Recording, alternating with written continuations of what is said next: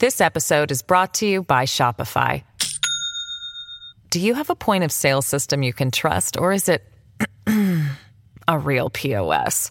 You need Shopify for retail. From accepting payments to managing inventory, Shopify POS has everything you need to sell in person. Go to shopify.com/system, all lowercase, to take your retail business to the next level today. That's shopify.com/system.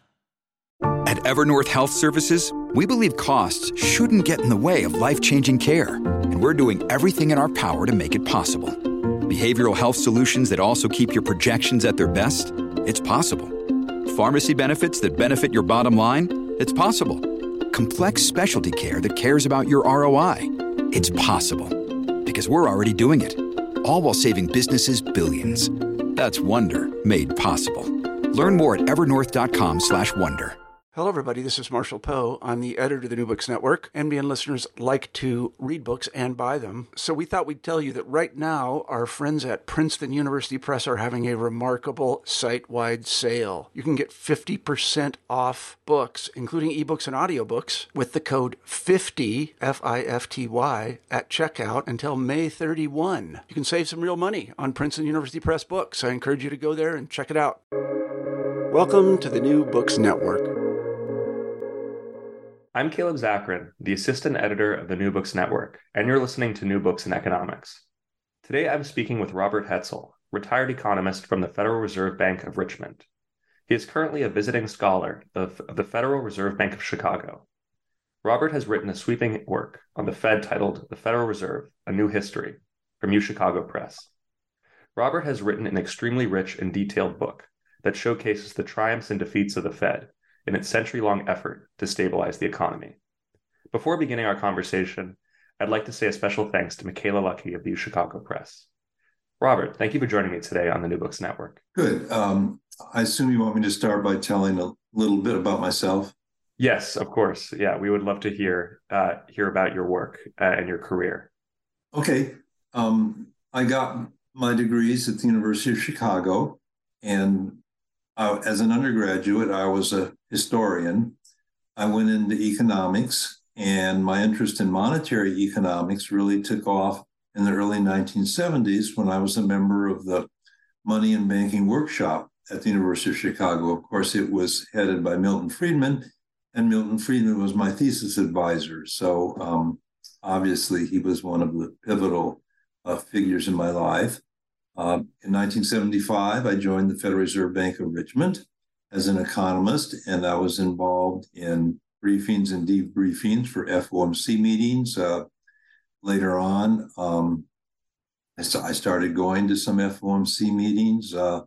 When I arrived, Arthur Burns was still chairman of the Board of Governors and FOMC, so that I've been involved in monetary history in an academic sense, but also in a practical sense. And I feel like that's given me insights into the operation of the Fed that perhaps I wouldn't have gotten as an academic. To discuss a little bit about the book, obviously you've been working at the Fed for such a long time, but so many works have been written about the history of the Federal Reserve, including works by Alan Blinder, Alan Meltzer. There's many more new books coming out seemingly every single day. What would you say sets your work apart? I'm very serious about the issue of identification. Now, let me explain that as briefly as I can. The behavior of the Fed affects the behavior of the economy, and the behavior of the economy affects the behavior of the Fed. So if you just go look at data series like the relationship between the federal funds rate and series like inflation and real GDP growth, you don't know what causes what. And to write a history that can evaluate the efficacy or inefficacy of monetary policy, whether it's stabilizing or destabilizing, you need to solve the identification problem. You need to have a history that allows you to understand how the Fed affects the economy.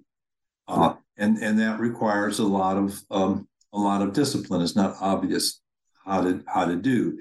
And I'm not going to criticize any other historians, but the Fed has a narrative which it pushes to defend its independence, which is that it never makes mistakes. Bad things always come from above. They sort of land on the Fed, and the Fed fights them off. Or to put it simply, the Fed's an inflation fighter. It's not an inflation creator. And that narrative gets propagated in the press. Of course, reporters report what the Fed chair says. And so I feel like a history with a disciplined approach to identifying causation is very important. And that's the emphasis. That's what organizes my book. So let's start from the top, which is, before the Fed was even created. So what was the U.S. monetary system and standard like before the creation of the Fed in 1914? Well, the Fed went into existence with the gold standard, and there was no central bank. Apart from some occasional forays of the Treasury during financial panics, the system operated automatically, and the dollar was pegged to gold. There was no central bank. And with the gold standard, the central bank, its job is, if there is a central bank, like the Bank of England or the Reichsbank, its job is to maintain the parity price of the currency with gold. And it responds to gold inflows and outflows. And the key thing about that is the Fed, the central bank, is not a creator of money. It's not in charge of creating reserves. The reserves are given to the central bank by inflows and outflows due to the balance of payments. So the Fed was created without an adequate understanding of the role of a central bank as we understand it today, a central bank that has responsibility to control prices and a responsibility to control money.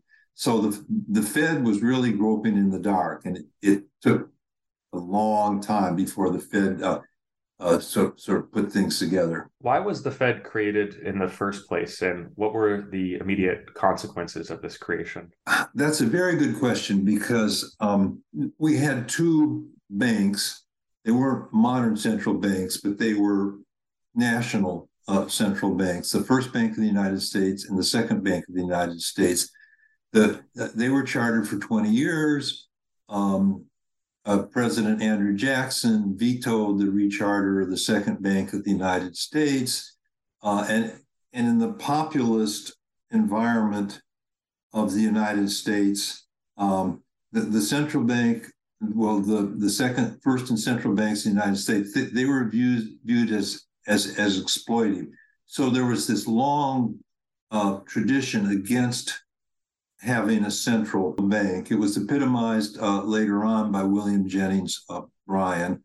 And so, for example, in 1912, during the presidential election, the Democrats in their platform committed to not having a central bank. So it was really an amazing thing that we got a central bank. And the reason we did was because President Wilson thought of it as part of a progressive program of reform, and he was able to push it through, but on the basis that it wouldn't be controlled from Washington. It would be a federal system. You describe the dominance of something called the Real Bills Doctrine. What is the Real Bills Doctrine, and why did it hold sway for economists at the Fed? Okay, that's a very good question. Now, again, with the gold standard, the role of what we think of as a modern central bank wasn't understood. In fact, the gold standard had been such an orthodoxy that even talking about a central bank that controlled money creation was off limits. You were a heretic. The only experience with central banks that did not have a specie standard, gold or silver, was central banks that monetized government deficits in wartime. So the idea of a central bank that was not disciplined by a specie standard was anathema, and so that idea carried through. Now, so what was the Fed supposed to do then if it wasn't in charge of controlling prices? As we understand a modern central bank today. Well, the history of financial instability was associated with financial crises, and the prevailing view was that they were caused by excessive speculation. Speculators would get mania in their minds, and they would drive asset prices up to an unsustainable level. Debt levels would rise, and then at some point, the whole house of cards would come crashing down. So the Fed viewed its role as preventing the kind of speculation that would ultimately crash and cause a financial panic, and with it, depression and deflation. Now, the real bills doctrine then was based on that. The idea was that if the central bank discounted real bills, and a real bill is evidence of debt for goods in production. So the idea is that it corresponds to something real, not something speculative, something made up. And so the idea was that if the Fed only discounted these real bills, so for example, the credit that arose in bringing crops to market in the fall, or good to market, then credit would only be extended on productive purposes. It wouldn't be extended for speculative purposes. If it was extended for speculative purposes, ultimately there'd be a crash, and you get a financial panic, deflation, and recession. So the Fed was understood as allocating credit and making sure it only went to productive uses. That was the real bills doctrine. Just to sort of, I guess, get a picture of what the economy looked like at this time, like my assumption is that it would have been very much dominated by agriculture. What was the economy built around at this point in time? Well, in 1913 and 14, when the Fed was created, it's true that we were primarily an agricultural economy, and that's important for our purposes, because that was sort of the bedrock for the populist views of the time. The idea that if banking were concentrated in a central bank, it would be controlled by Wall Street, and it would be exploitive. However, the United States was in the process of becoming the world's dominant economic power. And in the 1920s, there was an enormous amount of innovation, and we'll get into this later. But the size of the U.S. economy was important in that when we initiated a contractionary monetary policy, we weren't just some little country. We were able to bring down the world economy. I think we'll get to that later. I'm sure many people are familiar with the 20s and it being this period of speculation and growth and massive shifts in culture, and then obviously the resulting Great Depression. And Chapter 7 gives an account of this.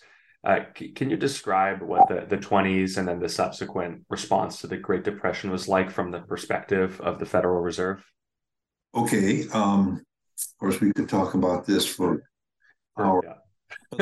Let me try to cut to the chase. So even though the Fed was created, it started getting into operation in 1913, the war broke out in 1914, and basically monetary policy was run by the Treasury. And even after the war ended in fall 1917, the Fed really wasn't independent until fall of 1919 because the Treasury wanted to issue victory bonds, which were long-term bonds to replace short-term debt. And so the Fed wasn't given power over its main instrument, the discount rate, until the fall of 1919. Now, at that point, when the Fed gained its independence, there was a significant amount of inflation. And today we would say, well, that was because in the World War I, the Fed monetized a lot of government debt. But in the real bills environment of the time, the inflation was viewed as due to speculation, speculative excess.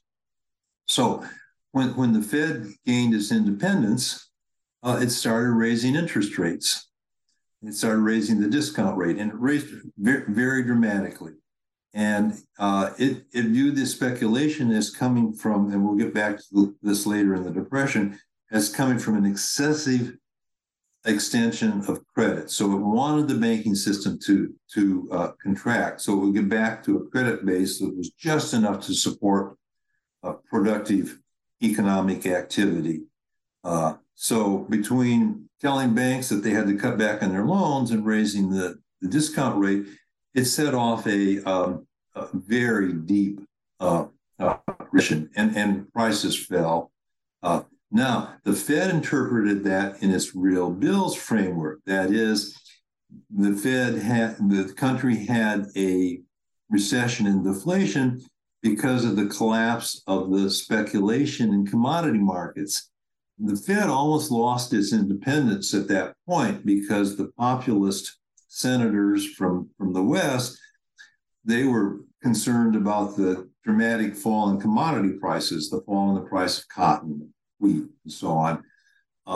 So the Fed said to itself, oh my goodness, we better not have another one of these recessions like this. And the moral it drew from that was that it would have to nip incipient speculation in the bud before it got to the point where it would collapse. Now, if we're going to talk about the 20s, we have to talk about, well, you know, what was it that took so long for the Fed to bring the economy down? But we can get to that next. Yeah, I think that would be really valuable for listeners to hear about what happened, the speculative excess and then the subsequent depression. Okay. So I think this is where, my book really gets going in terms of the Fed. And I think I have a perspective that's not available in other books. And so the Fed wasn't organized around keeping the economy growing. It was organized around preventing speculation.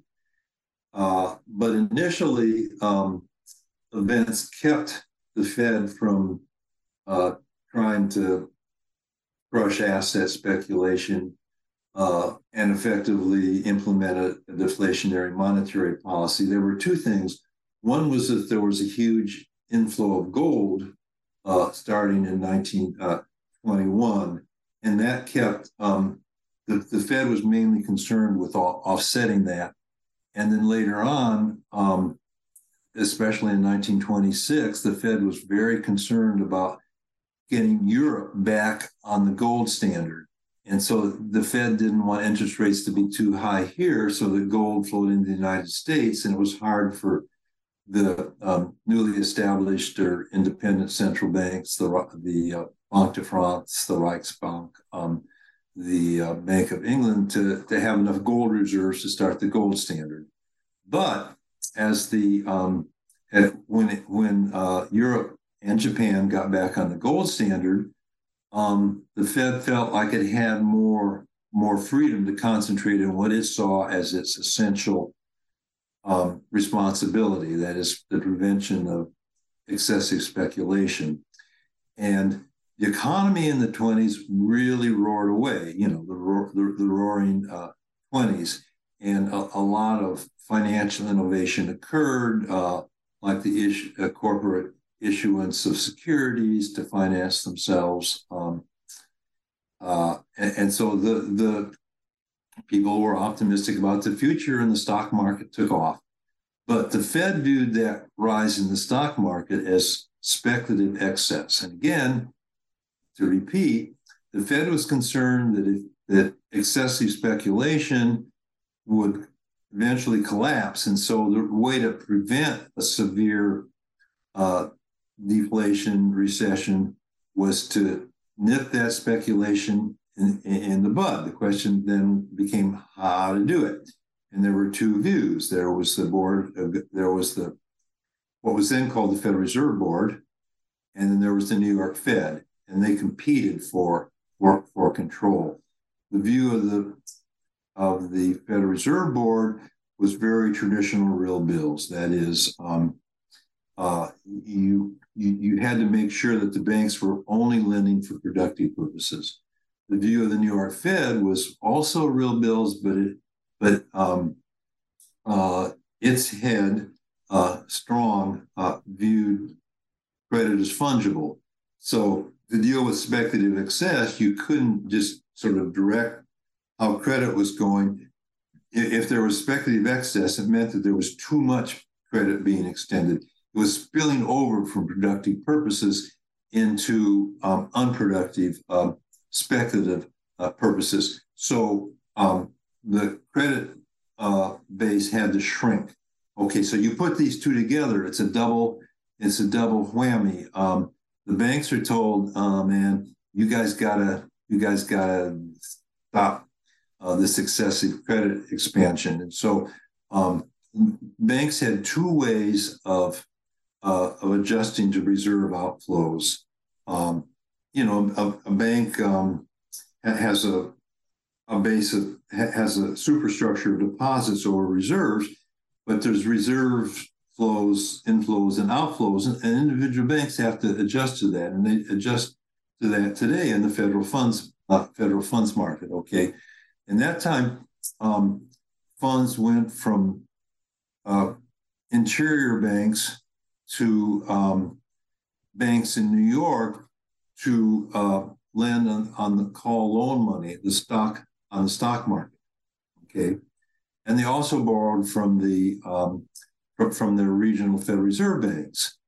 So what the Fed did when it told banks you got to stop this excessive lending, two things happened.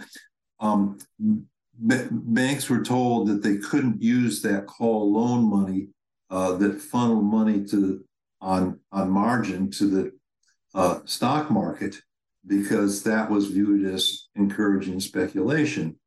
And okay, so what about dealing with the reserve outflow through borrowing from the discount window? Well, under real bills, the view was that, well, if you borrowed for an extended period of time, it had to be because you were financing something speculative, not a goods in the process of production. And so if you were borrowing from the Fed, that would invite the bank's Fed supervisors to come in and look at your portfolio. And if you've been lending on security collateral, which we talked about before, the corporations issuing securities rather than on real bills, you'd be in trouble with the Fed. So the banks could no longer adjust reserves to the call loan money market. They couldn't do it without penalty through the discount window. So what were they going to do? Well, they needed to build up excess reserves to deal with reserves outflows. But in the environment of the time where the Fed was not allowing credit to expand, the only way they could do that is to contract. And so what Freeman and Schwartz called the Great Contraction, which lasted from fall of 1929 until March of 1933, that whole period was characterized by a period in which banks were trying to build up excess reserves by contracting their portfolios. But that didn't create reserves. It just made bank asset portfolios smaller to a given reserve base. And so in that process of contraction, money the money stock contracted by, and this is Friedman and Schwartz, by a third, and that set off a huge deflation and recession. Problem with this period, as opposed to the earlier recession we talked about, the 1920-21 recession, is that in the earlier period, as a consequence of World War I, the other central banks in the world had gone off the gold standard. So you had floating exchange rates, and contractionary monetary policy didn't spread from the United States to other countries. But when the gold standard was in place during the Great Contraction, interest rates went up here, gold flowed in from the rest of the world, Europe especially, into the United States. And with the fragile gold exchange standard that had been reconstructed in the 1920s, that caused a huge contraction in the banking systems of these other countries. So we exported our contractionary monetary policy and deflation to these other countries, and this gets us sort of far afield, but it was an absolutely incredible disaster. The Weimar Republic, in particular, was a democratic republic. It was committed to paying the reparations imposed on it by World War I, but the unemployment rate surged to 25%, and the discontent that caused brought Hitler into their government, and you know the rest of the story. So the first half of the 20th century, the Western world did everything wrong. It was just actually sort of amazing that we were able to pull back in the second half of the 20th century, but that gets us ahead of the story. Yeah, I mean, so, going, picking up sort of at 1933, Roosevelt, FDR, I don't know exactly when FDR is elected, if it's 32 or 34, I think it's 32. But, once FDR is in office, how does policy change? And I was wondering also if you could just maybe discuss a little bit about John Maynard Keynes and his views on monetary policy. So Keynes, at this point, is not a Keynesian, and the general theory is not published until 1936. So that's not really a consideration. The question is what happens in going from Roosevelt to Hoover. Now, again, the orthodoxy was the gold standard. The feeling was that money had value. A dollar bill, which was just a piece of paper, had value because it could be converted into something with intrinsic value. That is gold. And so the part of the orthodoxy and feeling at the time was that if confidence was going to recover, which was a prerequisite for the economy recovering, you had to have a balanced budget, and you had to stay on the gold standard, and that persisted through Hoover. But you come into March of 33 when Roosevelt takes office. England has been forced off the gold standard in fall of 31. Germany it goes off a little bit later. Those economies start recovering. And by early 33, the deflation that's occurring is associated with recession. Now, Roosevelt and his brain trust doesn't have this monetary understanding of the world, unfortunately. But Roosevelt, to keep his political coalition, has to keep the Western representatives and senators on board. He's got to do something about declining commodity prices, cotton and wheat again. So the Roosevelt people get this idea that you need to raise prices, but they're not thinking in terms of the price level. They're thinking in terms of individual prices. But they know in order to do that, they've got to go off the gold standard, because the gold standard imposes a system. When the prices rise here relative to the rest of the world, gold flows out. The banking system has to contract. Okay, So Roosevelt takes the country off the gold standard.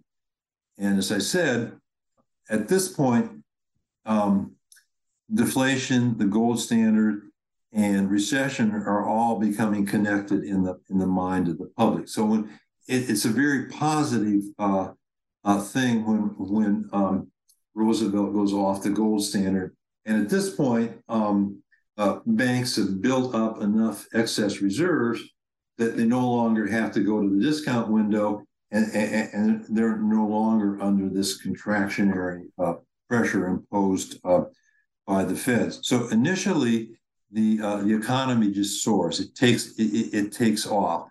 However, the Fed doesn't support that with money creation. The Fed is still very conservative. And so, do you want to take it from there, or? Yeah, maybe you could talk about what that was like, that shift away from the gold standard. And, when you say that the Fed created this not through, because there was a recession again in 37 and 30 or 38. So I'm wondering, what led to that? Okay, so let's work up to that. Again, kind of Roosevelt has this problem. He needs to get commodity prices up, and he also wants to raise other prices, because the feeling is, well, if you have deflation, prices are falling, that's causing recession. But they don't think of it in terms of expanding the money supply. So that's a problem for him. We'll come back to that. But he's also got a problem with the conservative Eastern establishment, the businessmen who were wedded to the gold standard and to a balanced budget. And at the same time, Roosevelt has these advisors, Warren and Pearson, who associate depreciation of the dollar with the rise of the price level in the United States. So when we go off the gold standard in March of 33, initially the dollar depreciates relative to other currencies, and that's good for agricultural exports. So Roosevelt's happy. But by the end of the year, that's no longer working. So Roosevelt solves this political economic problem by saying, okay, we'll go back under the gold standard.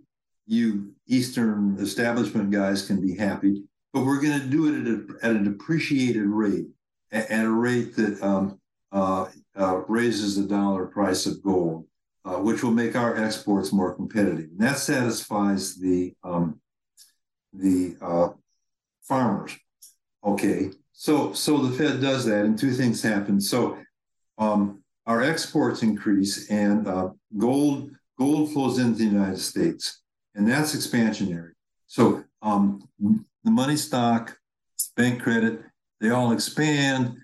Nominal expenditure, prices rise, as you would expect from the quantity theory explanation. But, and here's a huge mistake that Roosevelt made. So as we talked about earlier, when the U.S. goes off the gold standard, there's this great surge of optimism, and production increases, prices increase, but wages are staying stagnant, prices are increasing, real wages are falling. Roosevelt feels like he has to do something for working people. Okay, so you get these this national you get the NRA, National Recovery Act, which allows corporations to cartelize, set prices jointly, as long as they raise the prices of wages, labor. So what happens is there's this huge inflation shock, even though dollar spending is increasing because money is increasing. A large proportion of that comes out as prices, because you've got this inflation shock. Okay, and that works its way out. The economy recovers, but then you get the Wagner Act, which reinforces the ability of labor to organize, then you get another inflation shock. And the Fed's seeing all this, and the Fed is seeing prices rise, and the Fed becomes, oh no, goes into panic mode again, that 1928 and 1929 are going to repeat themselves. Prices are going up. Public's feeling optimistic because the economy is recovering, although it doesn't jump back to potential because of these inflation shocks, but it's still recovering. And so the Fed says, all this gold that's flowed in, the banks are sitting on that as excess reserves. Now, the banks want those excess reserves because they were so badly burned earlier in the decade. But the Fed doesn't see it that way. And so the Fed says to itself, we got to do something with these excess reserves. We got to sterilize them before they spill over into speculative excess. So in 36 and early 37, the Fed raises reserve requirements very significantly. It turns out that the banks wanted those excess reserves. With the increase in reserve requirements, they disappeared. So the banks try to build up their excess reserves by selling securities, contracting loans, and you get a second monetary contraction, and the country goes into recession again. Once that recession ended, did it technically end not until necessarily like towards the end of World War II? What was that sort of period like from this recession through World War II? Well, two things were happening. One is that as gold flowed in, part of it was being sterilized by the Treasury. It was financing its purchases of gold by issuing debt rather than just selling it to the Fed and creating money. And the Fed, was really burned by the recession. So you started going back to the earlier situation where the gold inflows, which were still coming in part because of the instability caused by Hitler and Mussolini in Europe. So money starts expanding again, the economy starts recovering, but then you get Pearl Harbor. And when you get Pearl Harbor, the Treasury, the Fed goes along with the Treasury, and you get an interest rate peg and a lot of deficit spending that's financed by the Fed. You get inflation, but it's like World War I. You come out of the inflation, the World War II inflation, but there are two things going on now. One is you still got real bills, and people are thinking, oh my God, you had all this huge expansion of credit based on government spending. There's going to be a collapse, and we're going to go back into deflation and recession. And the Keynesians are saying, well, government spending, which was, 30% of GDP, all that just disappears as the defense spending disappears. So the Keynesians are saying, there's going to be a recession, depression because deficit spending has collapsed. We've gone to a surplus. So there's a universal assumption that we're going to repeat what happened after World War I, where the country goes into a deep recession and deflation.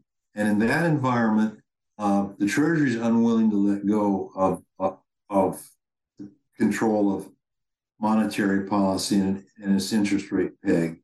And so rates stay pegged until the Korean War comes in June of 1951. And then there's a if you like, we can talk about that. There's a huge battle that leads to the Treasury-Fed Accord of March 1951.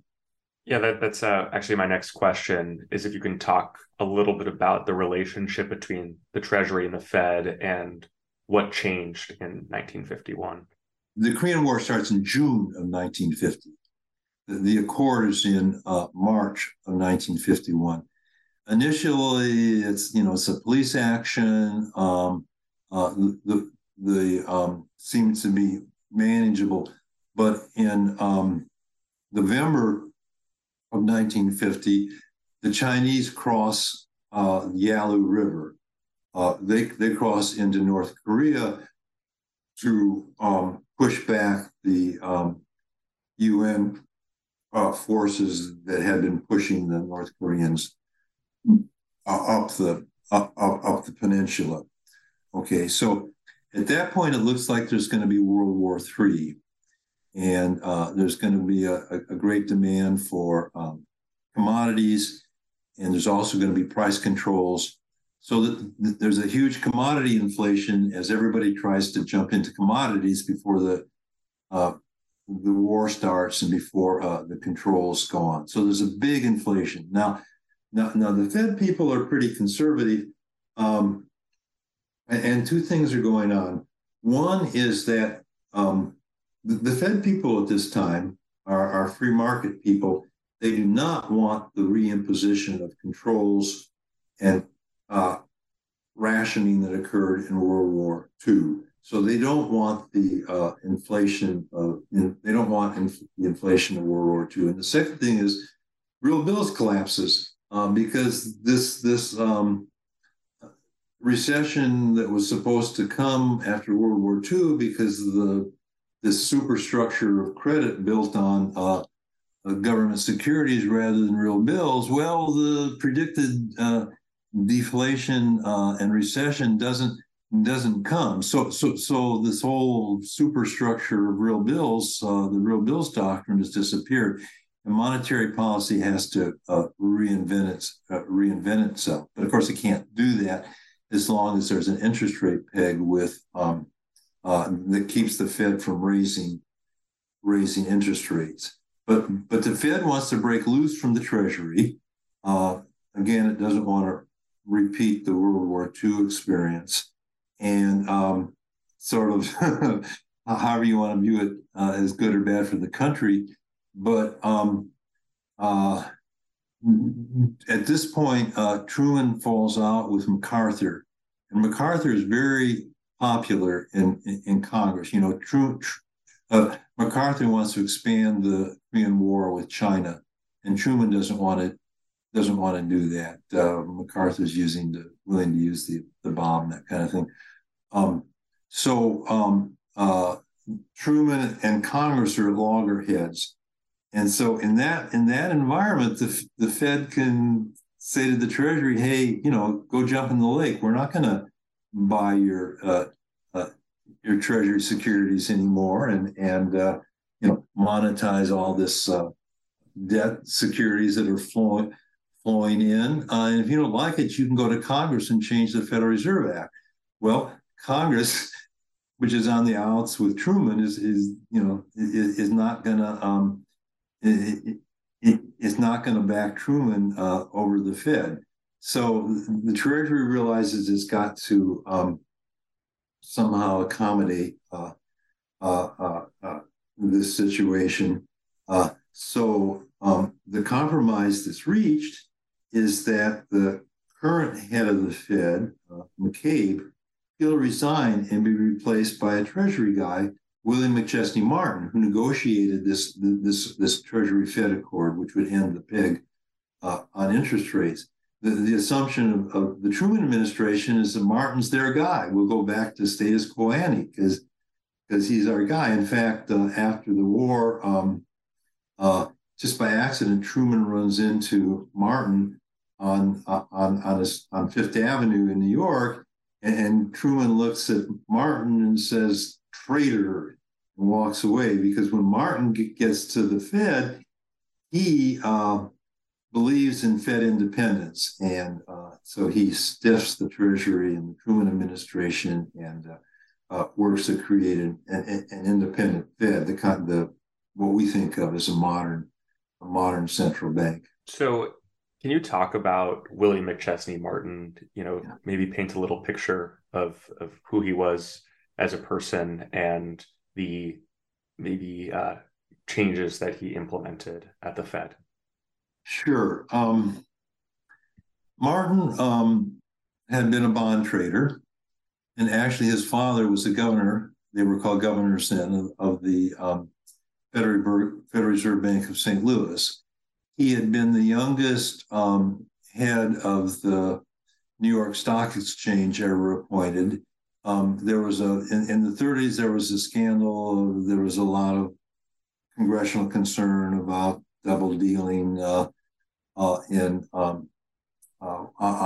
Wall Street, people lending themselves money, that kind of thing. And so Martin was brought in to head the New York Stock Exchange and clean it up. He was a young guy, and the old guys thought, oh, we can control this guy. Well, turns out they couldn't. He was a real reformer. And in the war, World War II, he volunteered just as a soldier, but obviously he was not an your average private. So the Treasury took him and made him head of Lend-Lease. And in that position, he really developed a sense of that the American economy was worked really well as a free market economy. So he was very much intellectually on the opposite side of the Keynesians, who believed that the economy could only be kept going by deficit spending. So Martin had to create a monetary policy to replace real bills, completely reinvent monetary policy. He had to do it in a way that would keep the Fed independent of the Treasury, and he had to challenge he had to deal with the change in the intellectual environment, which made policymaking environment, which made government responsible for full employment. So Martin wasn't an intellectual, but he brought McCabe, the earlier Fed chair of the Board of Governors, had brought a guy in from the Philadelphia Fed named Winfield Riefler, who had been at the board in the 1920s. And so Riefler was the brains, the intellect. Martin was just a good politician, and who had real strong beliefs. So Martin didn't want to repeat the World War II experience of price controls and credit allocation. So he knew that the Fed had to accept responsibility for price stability. And that was a huge change from real bills. The Fed had responsibility for price stability. And he had to do it in a way that was compatible with the new Keynesian environment. And so the way he and Riefler put it together was that the economy couldn't grow in an unsustainable way. It couldn't always grow faster than potential, because labor markets would overheat, there'd be excessive credit expansion, and that would bring back inflation. So he developed lean against the wind, he and Riefler, which is essentially the idea that if the economy is growing at an unsustainable rate, so the rates of resource utilization are declining, the unemployment rate is declining in a persistent way, then interest rates have got to rise, and vice versa with weakness. So, of course, said Martin wasn't an intellectual, and in the Keynesian environment at the time, there really wasn't an intellectual framework to understand what the Fed was doing. But essentially, by causing rates of resource utilization not to increase or decrease persistently, but to stabilize, the Fed was adjusting the interest rate to a level that would maintain output growing at potential. Effectively, it was letting the price system work, although economists at this time didn't have a model of the price system and that would exhibit its stabilizing properties. But Martin moved in, but Martin and Riefler got moved in that way with this lean against the wind policy. This episode is brought to you by Shopify. Do you have a point of sale system you can trust, or is it a real POS? you need Shopify for retail. From accepting payments to managing inventory, Shopify POS has everything you need to sell in person. Go to shopify.com/system, all lowercase, to take your retail business to the next level today. That's shopify.com/system. And how are they determining what the sort of optimal growth level was? Was it through inflation, measuring inflation, or were there other methods that they employed? Well, okay, two things. One, like we said, if the rate of resource utilization, the unemployment rate was stable, you knew the economy wasn't growing too fast or too slowly. You knew it was growing at potential. And the second thing is, Martin and Riefler did something revolutionary. Instead of looking at asset prices and looking for excessive speculation, they began to look at the bond market, at bond rates. The idea that as long as financial markets believed that you would move interest rates persistently to whatever degree was required to control excessive credit extension and money and inflation, then there'd be no inflation premia in bond rates. But to do that, and also to protect himself from pressure from the Treasury to be the lender of last resort if a bond issue didn't sell, Martin developed something called bills only, in which the Fed would only transact in Treasury bills. Bond rates would be free to move. So you get lean against the wind, where the Fed's moving interest rates in an intuitive way to offset excessive weakness or strengthen the economy. And, the price level stability is ensured because the Fed is disciplined by the bond markets, by not what we would later call bond market vigilantes, think that the policy was excessively expansionary. Yeah. So how did the Fed lose? I mean, if Martin was really dedicated to price stability, right, for reasons we've talked about, and he had procedures that would guarantee it. So what happened? Well, you come into the 60s. Kennedy he campaigns on the goal of getting the country moving again, get the country growing. We're competing with Russia. We're concerned that it's growing faster than we are. We want the economy to grow. Now, initially, Martin's okay because there's a conservative Treasury, and Kennedy and Dillon, the Treasury, are concerned that they don't want a dollar crisis. They don't want the Bretton Woods to implode because people lose confidence in the dollar. And Kennedy doesn't want another crisis on top of the Cuban Missile Crisis. So things are okay. But then Kennedy's assassinated and Johnson comes in. Johnson's a Texas populist. He believes in low interest rates. He comes out of this, what we talked about, the William Jennings Bryan tradition. And two additional things happen. One is that you get the war in Vietnam, and Johnson's unwilling to choose between guns and butter. He wants the economy to grow. And with the war and the riots in the cities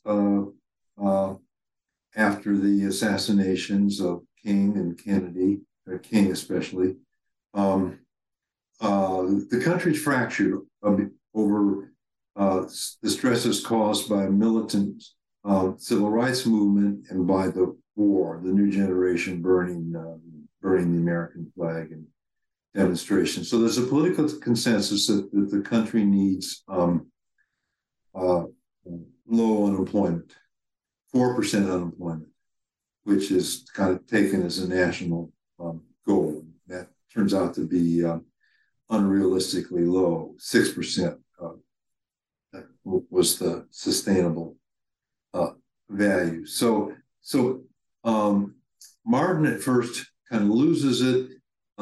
He sees the inflation. He wants a tax increase. Johnson says he's lobbying Johnson, and Martin makes a big mistake. He says, okay, we'll hold off on interest rate increases if you'll go to Congress for a tax increase. Johnson at first hesitates, but then he says, okay, but the negotiations between Wilbur Mills and Johnson go on and on. You finally get the tax increase. But by that point, monetary policy is expansionary, money's going too fast. Martin realized he's really made a huge mistake. He puts the country through a recession to try to go back to price stability.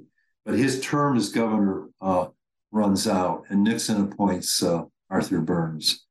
So that's the next part. Do you want to move on to that, or? Yeah. Let's talk about Arthur Burns and what his tenure was like, and some of the challenges that he faced. So this is going to sound familiar. So Nixon has a CEA head, Council of Economic Advisors head, Paul McCracken, who sells him on the idea of a soft landing. Nixon is not going to accept a recession. That's why he thinks he lost the presidential election, because of the 1960 recession. But they've got to deal with this inflation that's emerged by the end of the 60s. So McCracken devises the Fed's going to raise the unemployment rate to just above the full employment level, and then over time inflation will work its way down. So in 1970, however, instead of this soft landing working, you're getting 5% inflation and 6% inflation and 6% unemployment. And Burns looks at that and he says, "Oh my gosh, we've got slack in the economy, and we still got inflation." And so Burns and the Keynesians and basically everyone except Milton Friedman buys into the idea that with slack in the economy and inflation, you've got cost push pressures. It's cost push. It's labor union militancy and large corporations that are pushing prices up. And so that's what gives you the price controls. But Burns thinks, well, if you've got the price controls, why not have a monetary policy that will push the unemployment rate down? And so that starts with what Friedman, what was later called go-stop monetary policy. Now, there's an interruption to this in the Ford administration, and this will sound familiar. The head of the CEA is now no other than our own Alan Greenspan.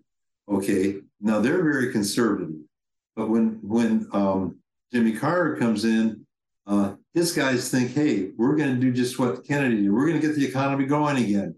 Well, problem was the economy didn't have the kind of slack it had in the early 60s.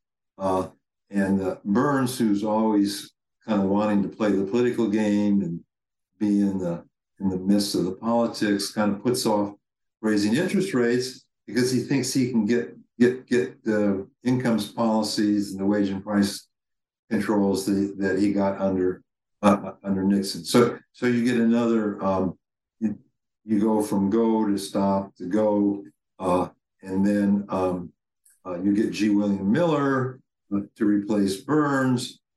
Miller's really out of his element. Initially, he in fall of '78, he pursues a contractionary monetary policy. The world's concerned about the depreciation of the dollar. But then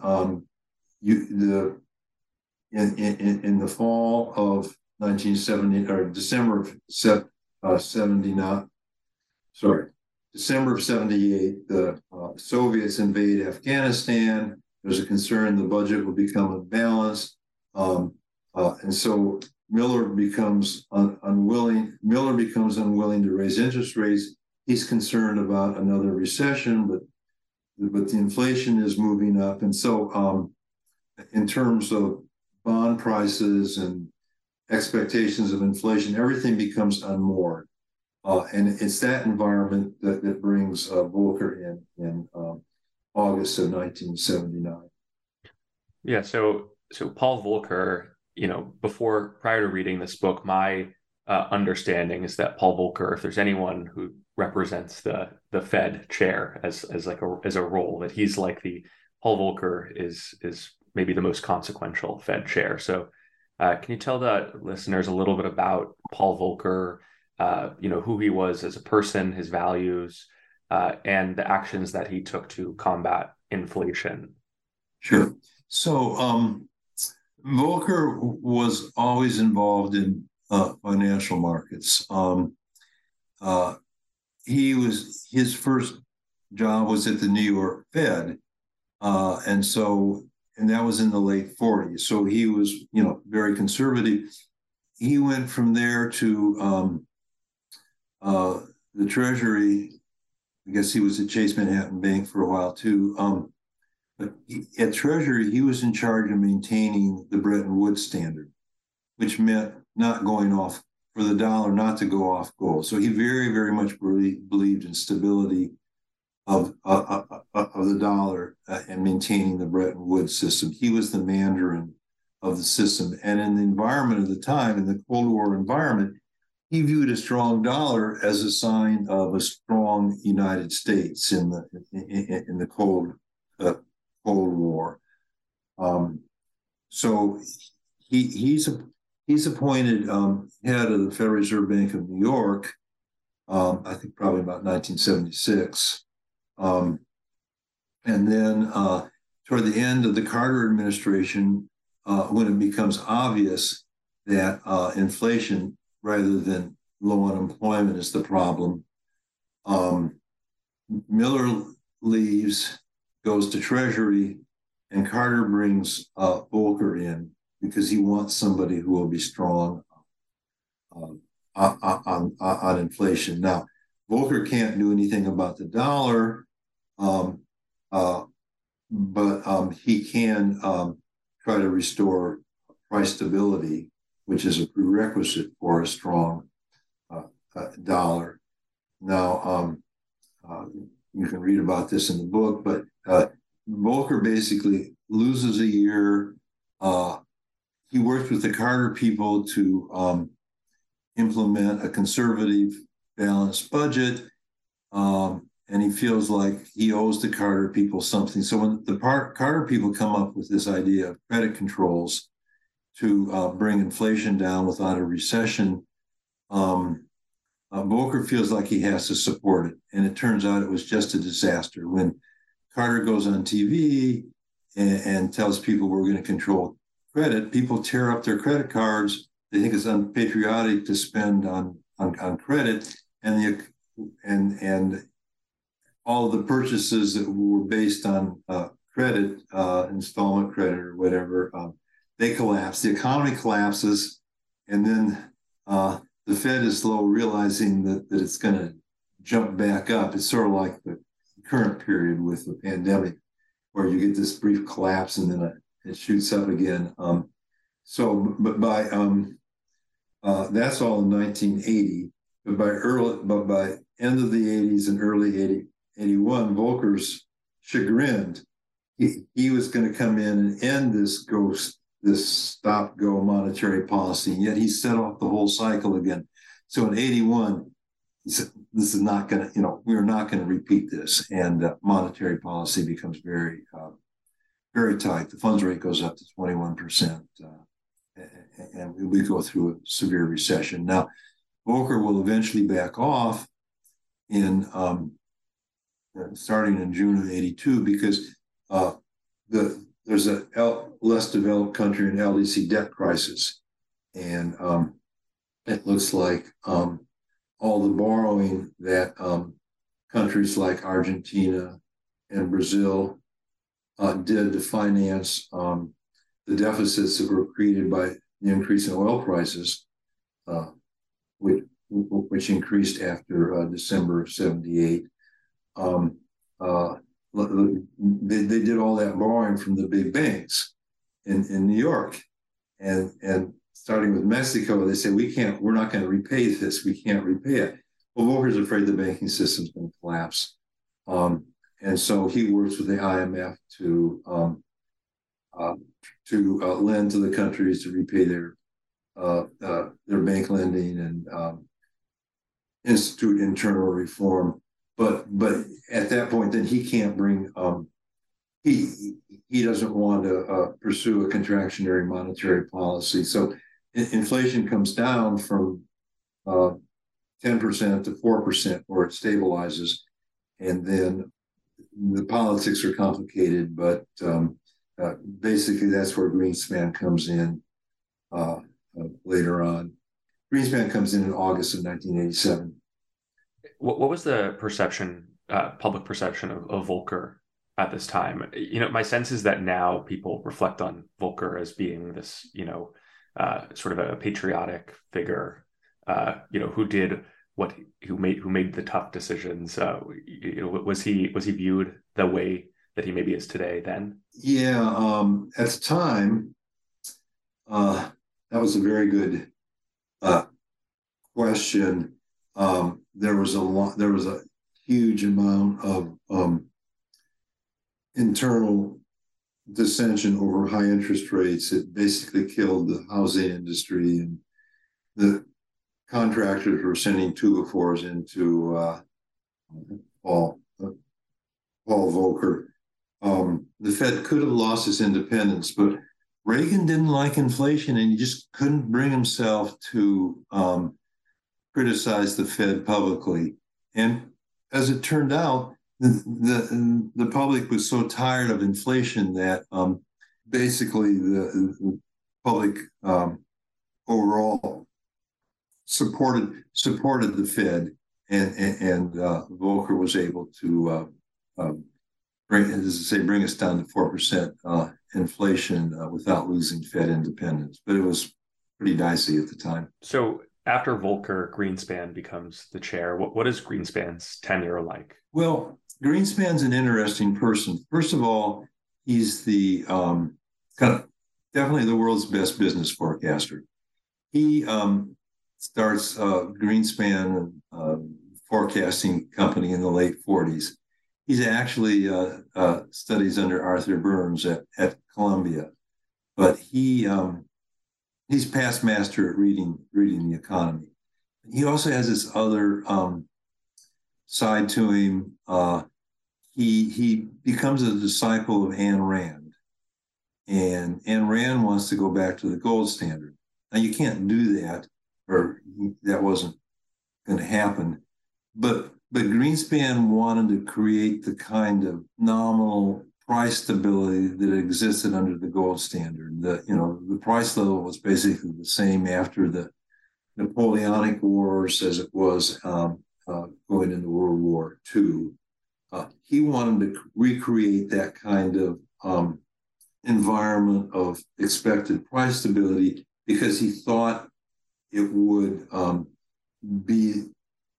create an environment that would be very conducive to the operation of a free market economy and investment. So that was basically the discipline he worked under, is trying to work down inflationary expectations. And the climactic battle between the Fed and the bond market vigilantes occurred in 1994, when in the recovery from the 1990-91 recession, it was called the jobless recovery at the time because Greenspan was very slow to work interest rates down because he didn't want bond rates to kind of rise again. He wanted them to work down as a measure of long-run expected inflation. But in 94, when the economy really took off strongly again, bond rates rose, and Greenspan raised rates from 3 to 6% in the space of about a year, which was pretty dramatic. We got through it without a recession, but that basically established the expectation of price stability as the sort of environment in which we were financial markets accepted. And then moving on from Greenspan, Bernanke obviously experienced was the chair during the recession. What was Bernanke's what were his challenges that he had to face as Fed chair, and how did the role of the Fed shift, including in the eyes of the public, during the recession? Well, this is where my interpretation is going to be very controversial. Remember where we started? I came out of the money making workshop at Chicago, free market monetarist, and Friedman believed that credit markets should just be left to operate on their own. They should, the Fed shouldn't be involved in allocating credit, and that was the truth. That was the Fed position starting with Martin. Okay, now Bernanke had studied the Depression, and a feature of the Depression were bank runs, and what was, just to come back to the Great Contraction again, what stunned the economics profession and policymakers was that the country didn't recover from an initial recession the way it had in the past. The recession went on and on and on. So, the Keynesian had one answer: free markets don't work anymore. We've got large corporations that are monopolistic. They keep prices from adjusting. We're not in a competitive economy anymore. That was the Keynesian interpretation. Well, Bernanke revisits this issue starting with the bank panics. And now Friedman and Schwartz say that, well, you had this monetary contraction, and that was what kept that's what made a garden variety recession into the Great Depression. Bernanke has a different view. Bernanke's view is that there was a credit channel, that it was the interruption to credit intermediation that caused the persistence and the depth of the Depression. Okay. Now you come into 2008, the world has, we can talk about whether this was a good bet, but the world has accepted, the Western countries have accepted the idea that they can, if they admit Russia, especially China, India, Brazil, as members of the world economy, and by introducing them making them part of the World Trade Organization, and they'll develop a regular democratic free market economy like the West. Well, these economies enter, and as their economies integrate into the world economy and they expand their exports, there's a huge demand for commodities. So you get a huge inflation shock in relative terms. That is, in the summer of 2008, headline inflation goes up to 4%. Underlying inflation is just a little over 2%, the core figures. But the Fed becomes very concerned that high headline inflation, just like now, is going to pass into underlying inflation. It'll become entrenched, and then the only way to get out of it is a severe recession. Okay, so but the Fed has never experienced the natural rate of interest. That goes back to our earlier discussion. The natural rate of interest is the market rate that keeps the economy growing at potential. Okay, it redistributes aggregate demand over time to keep aggregate demand equal to the potential output of the economy. Okay, so in this environment, the Fed views real interest rates, the nominal interest rate minus the inflation rate, is negative. And so the Fed views monetary policy as expansionary. At the same time, you got this high inflation and a concern for inflationary expectations becoming unhinged. So the Fed doesn't, and the European Central Bank in spades, does not want to run and inflationary monetary policy. But by fall of 2008, it's obvious that the recession is not confined to the United States. It's going to be a world recession, and it's going to be a serious recession. So the Fed and the ECB think they can balance off these two objectives. They're not going to lower interest rates significantly. And Bernanke and the ECB, they're thinking, well, what's causing this recession? Well, the answer, Bernanke goes back to his work he did in the Great Depression and says it's got to be a disruption to financial intermediation. It's got to be this unwinding of the housing bubble that's causing these off-budget entities, the structured investment vehicles, to unwind and credit the home mortgages coming back onto the bank balance sheet. So Bernanke believes that the recession is a working through a credit channel. So his emphasis is on getting credit flowing again. Now that's very different. I argue in my book that what Bernanke should have done is to make sure that aggregate dollar expenditure continued growing. So he should have undertaken open market operations, what we now call quantitative easing, to keep aggregate demand growing.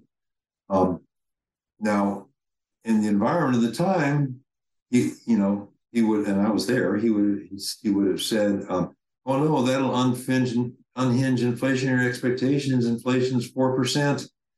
What he should have done is to say, okay, we're going to have an expansionary monetary policy. Credit markets we can deal with those separately.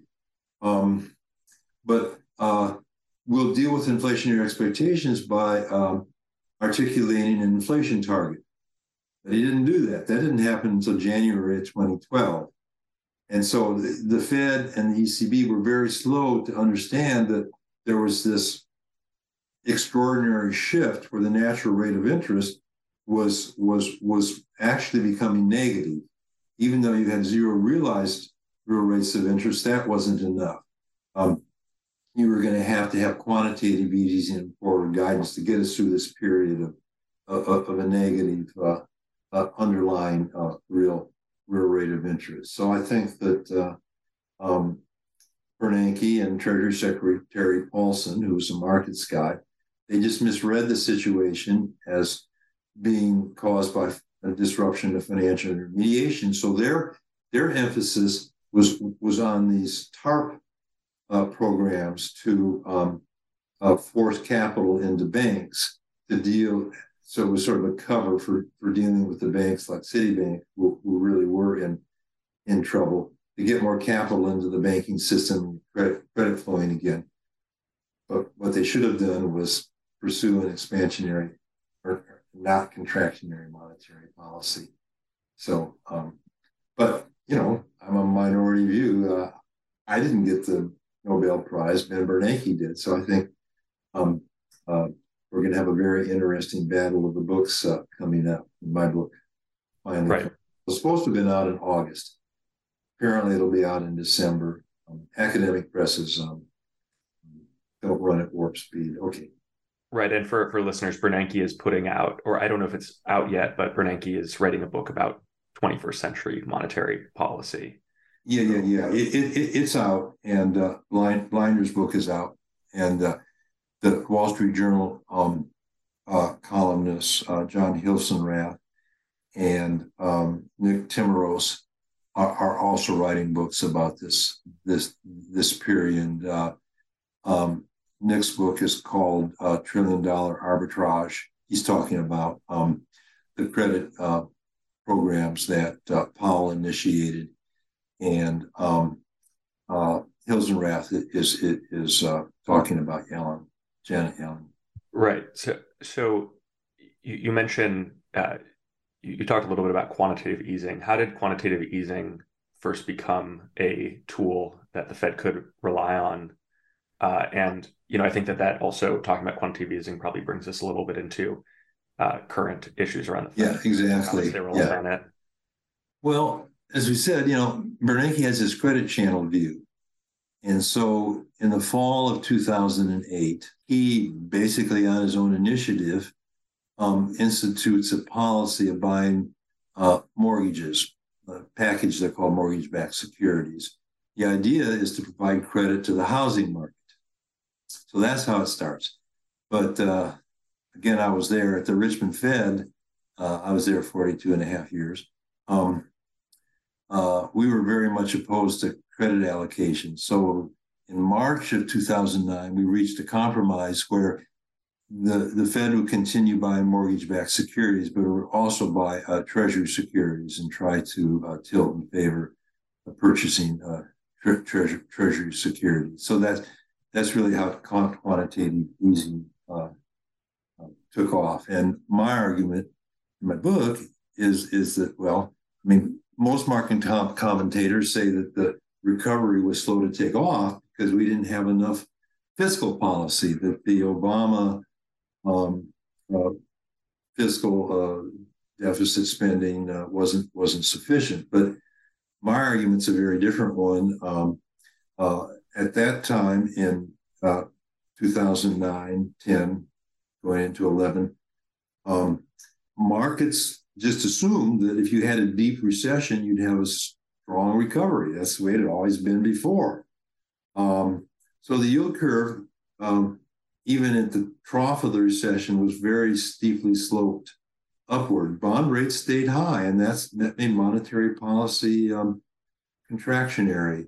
And that's why we had a slow recovery. And it was only as the Fed realized that it needed to expand quantitative easing and be aggressive about forward guidance, which didn't happen until August 2011, that the economy was, began a strong recovery. So, moving into the present, so a question, you set this out at the beginning of the book, of this idea of whether or not there is an optimal monetary standard. So I was wondering, you can either, we can leave that as a read the book to find out, or if you'd like, to maybe offer a view about how people should think about what a monetary standard might look like, and sort of cutting through the ongoing fight between Keynesianism and Keynesian approaches and monetaristic approaches. Well, let's not cut through. Let's build on it. Okay. The Keynesian view, which came out of the 1930s, when the unemployment rate just never seemed to fall to a low level, was just the stabilizing properties of the price system don't work well to maintain output at potential for a lot of reasons. Markets have stopped being competitive. You've got institutional setting of prices from large corporations and labor unions and so on.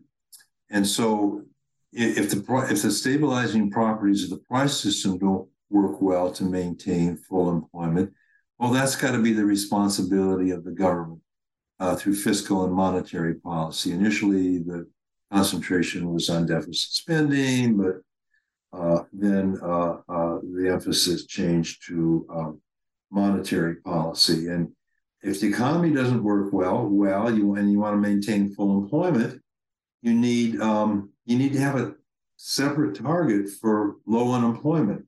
So the Fed needs to operate with two independent objectives: low unemployment and low inflation. But if you're going to have two independent objectives, you need some way to trade off. How do you trade off between the two? Well, that's the so-called Phillips curve, which is this empirical relationship between inflation and unemployment. And in this Keynesian world of aggregate demand management, with these two independent objectives, you're necessarily following an alternating policy of expansion and contraction as you shift your emphasis from one goal to the other. Now Friedman's argument was that that's destabilizing long and variable lags. When you're concerned about low unemployment and you want expansionary monetary policy, well, that's fine for a while, but the effects only work out over time. And so you end up with inflation. And then you concentrate on inflation. We have a contractionary monetary policy, and that brings us back to where we are now. And so eventually, policy becomes too contractionary, and you get this cycle. Now, the counter to that, the Friedman counter, was that there was going to be he wanted a rule for steady money growth.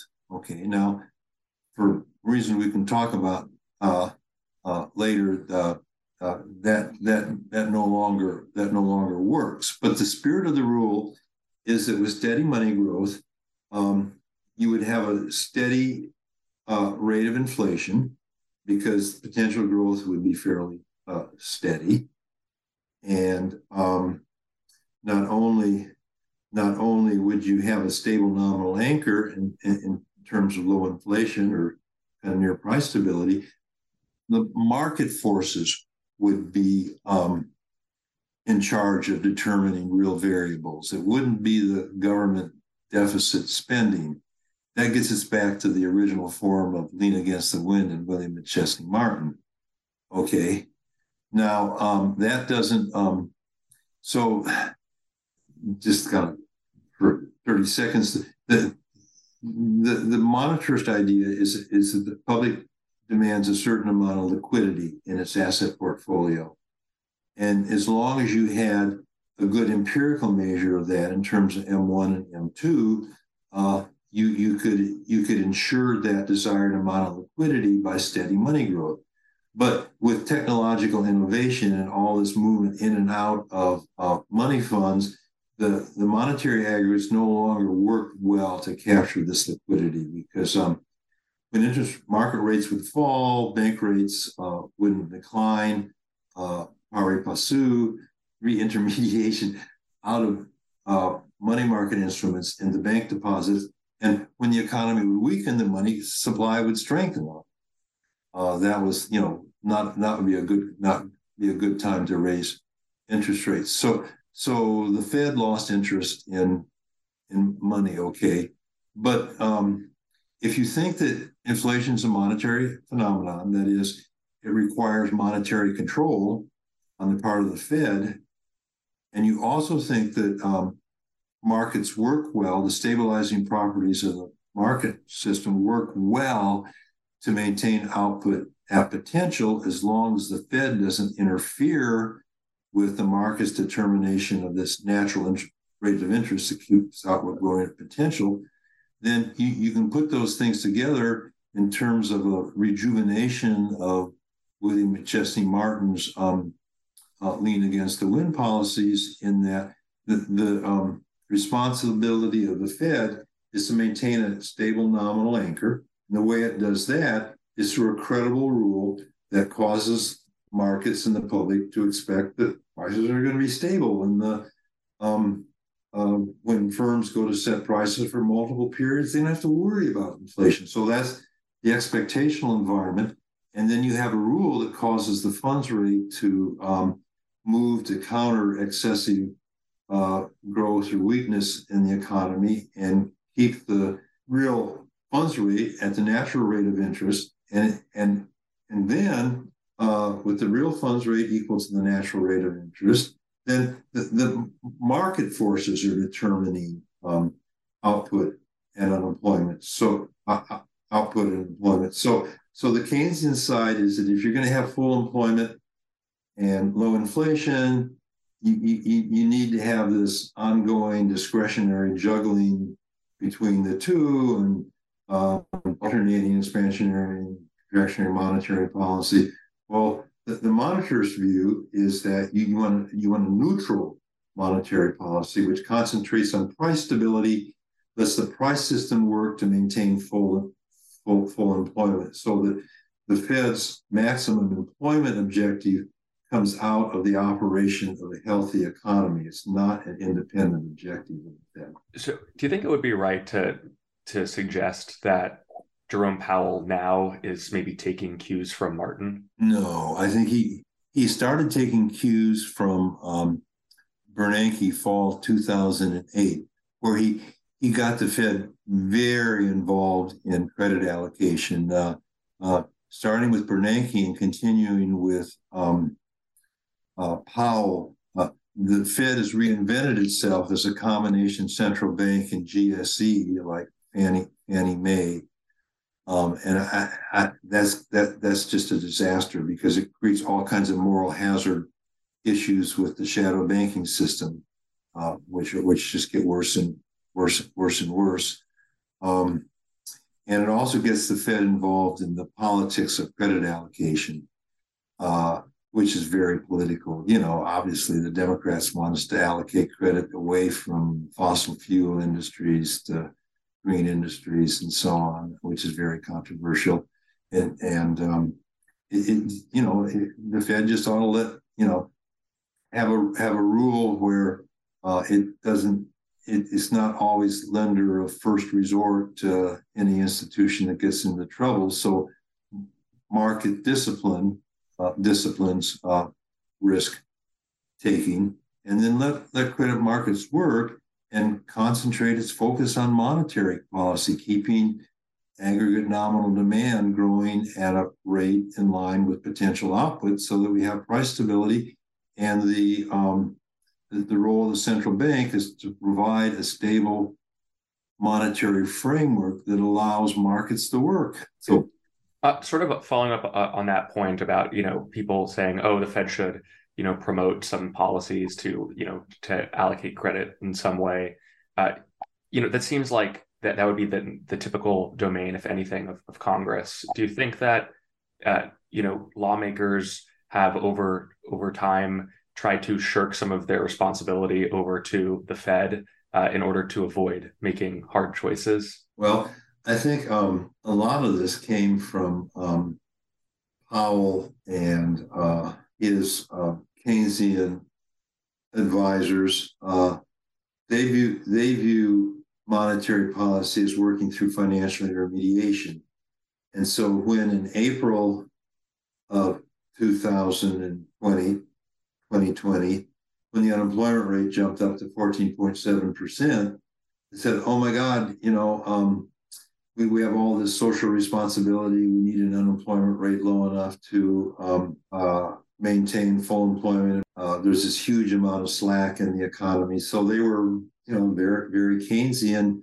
So first of all, they said, okay, we need to bring the unemployment rate down to its pre-pandemic level of 3.5%. And given this flat Phillips curve, we can go all the way down to 3.5% without an increase in inflation. So we can really step on the accelerator. We really need expansionary policy. And we don't have to do what Greenspan did and Bernanke did, where we have this long recovery to get unemployment back down to its full employment level. We can really speed that process up with expansionary policy. And hey, the unemployment rate is so high that there's all this slack in the economy. We don't have to worry about inflation. And in the Keynesian environment, viewing monetary policy as working through financial intermediation, the Fed's we're gonna buy mortgage-backed securities. We're going to buy treasury securities. That's going to improve market functioning. Well, what it did was to create money with this commitment not to raising interest rates, and with the monetization of a huge amount of government debt. We were back in the World War I and World War II. We were doing what Venezuela and Zimbabwe do when they monetize government debt. And now we've got high and rising underlying rate of inflation. It's just that it acts with comes about, like Milton Friedman said, with a long lag, almost 2 years. So the problem with Congress is that they don't understand these issues, and they sort of leave the Fed alone to do what it wants to do until we're in a crisis, and then nobody knows what to do, and the Fed's got this institutional amnesia problem, like we talked about at the very beginning, where it's got this narrative where it never makes mistakes. Well, if you never make a mistake, then you can't. There's nothing to learn. When current Fed spokesmen talk about the '70s and high inflation, they say, "Oh, we learned the lessons of the '70s." They never say we learned from our mistakes in the 1970s. That's a very different sort of commentary. So, sure, it'd be nice if Congress had the kind of intellectual sophistication to oversee the Fed, but it doesn't. And so I think a lot of the blame for the kind of situation we're in now, with underlying inflation that's significantly above the 2% target, lies with the Federal Reserve System. My final question for you is, you went through this experience of going through over 100 years of Fed history. How did doing this project help you think about the work that you did? Did you have any change of opinion about something that you might have had about how the Fed was supposed to operate prior to working on this project? Well, sort of start from the beginning and come to the end. I started in the money and banking workshop at the University of Chicago with Milton Friedman, and he proposed a rule, but the constant money growth rule no longer works. But the fundamentals of that rule, that inflation is a monetary phenomenon, it requires procedures that limit money growth, and that if the Fed provides a stable nominal framework, that's conducive to the operation of a free market economy. So the issue is to revise the monetarist Keynesian debate and to revise the monetarist rule such that the Fed is responsible for creating a stable nominal anchor in which firms don't worry about inflation. They just set prices based on supply and demand and relative prices. But at the same time, the Fed follows these procedures that allow the market economy to work. And in doing that, they set a level of interest rates that disciplines the demand for money and keeps money growing at potential and preserves price stability. Is there anything else, that you are considering working on once this comes out? I know, obviously, after doing the Fed history, there's so much going on related to Fed policy. It seems like it's on the front page of the news every few weeks or so. Do you foresee yourself working on anything else related to monetary policy? Yeah. I'm like Ahab chasing the white whale for a long time. I just haven't been able to get it out because of these other books and things. I'm working on book called Milton Friedman, Markets, Monetarism, and Wicksellian Monetarism. Wicksellian refers to central bank procedures that operate with interest rate procedures. And this is going to be sort of parallel to the book we're talking about. It's going to be a review of the intellectual and political debates over the monetary standard over the lifetime of the Fed. And I'm going to have a lot on Friedman in there. Friedman was an incredible letter writer. I have, maybe 1,000 letters that he wrote. He would just dictate them off the top of his head the way Mozart would write a symphony, and then have them typed up from the tape recording. And no one's ever used these letters. I would every summer go visit Friedman and copy letters. And no one's been willing to use them because they're afraid of copyright issues. But I have a letter from Friedman saying I have complete freedom to use these. And so I'm writing this book, and I feel like I have this whole treasure trove of material to draw on. And I'm pretty excited. So it's sort of like an intellectual biography of Friedman? Yeah, but in a way that highlights the kinds of debates over the monetary standard that we've been having now. Because we had a really vigorous debate in the 1970s, but that's not taking place anymore. And that's a terrible misfortune. We need to rejuvenate it. Debate is always healthy and good, and new new learnings are revealed. Well, Robert, thank you so much for being a guest on the New Books Network. The book is The Federal Reserve: A New History from UChicago Press. Thank you so much. Yeah, my pleasure. Thank you.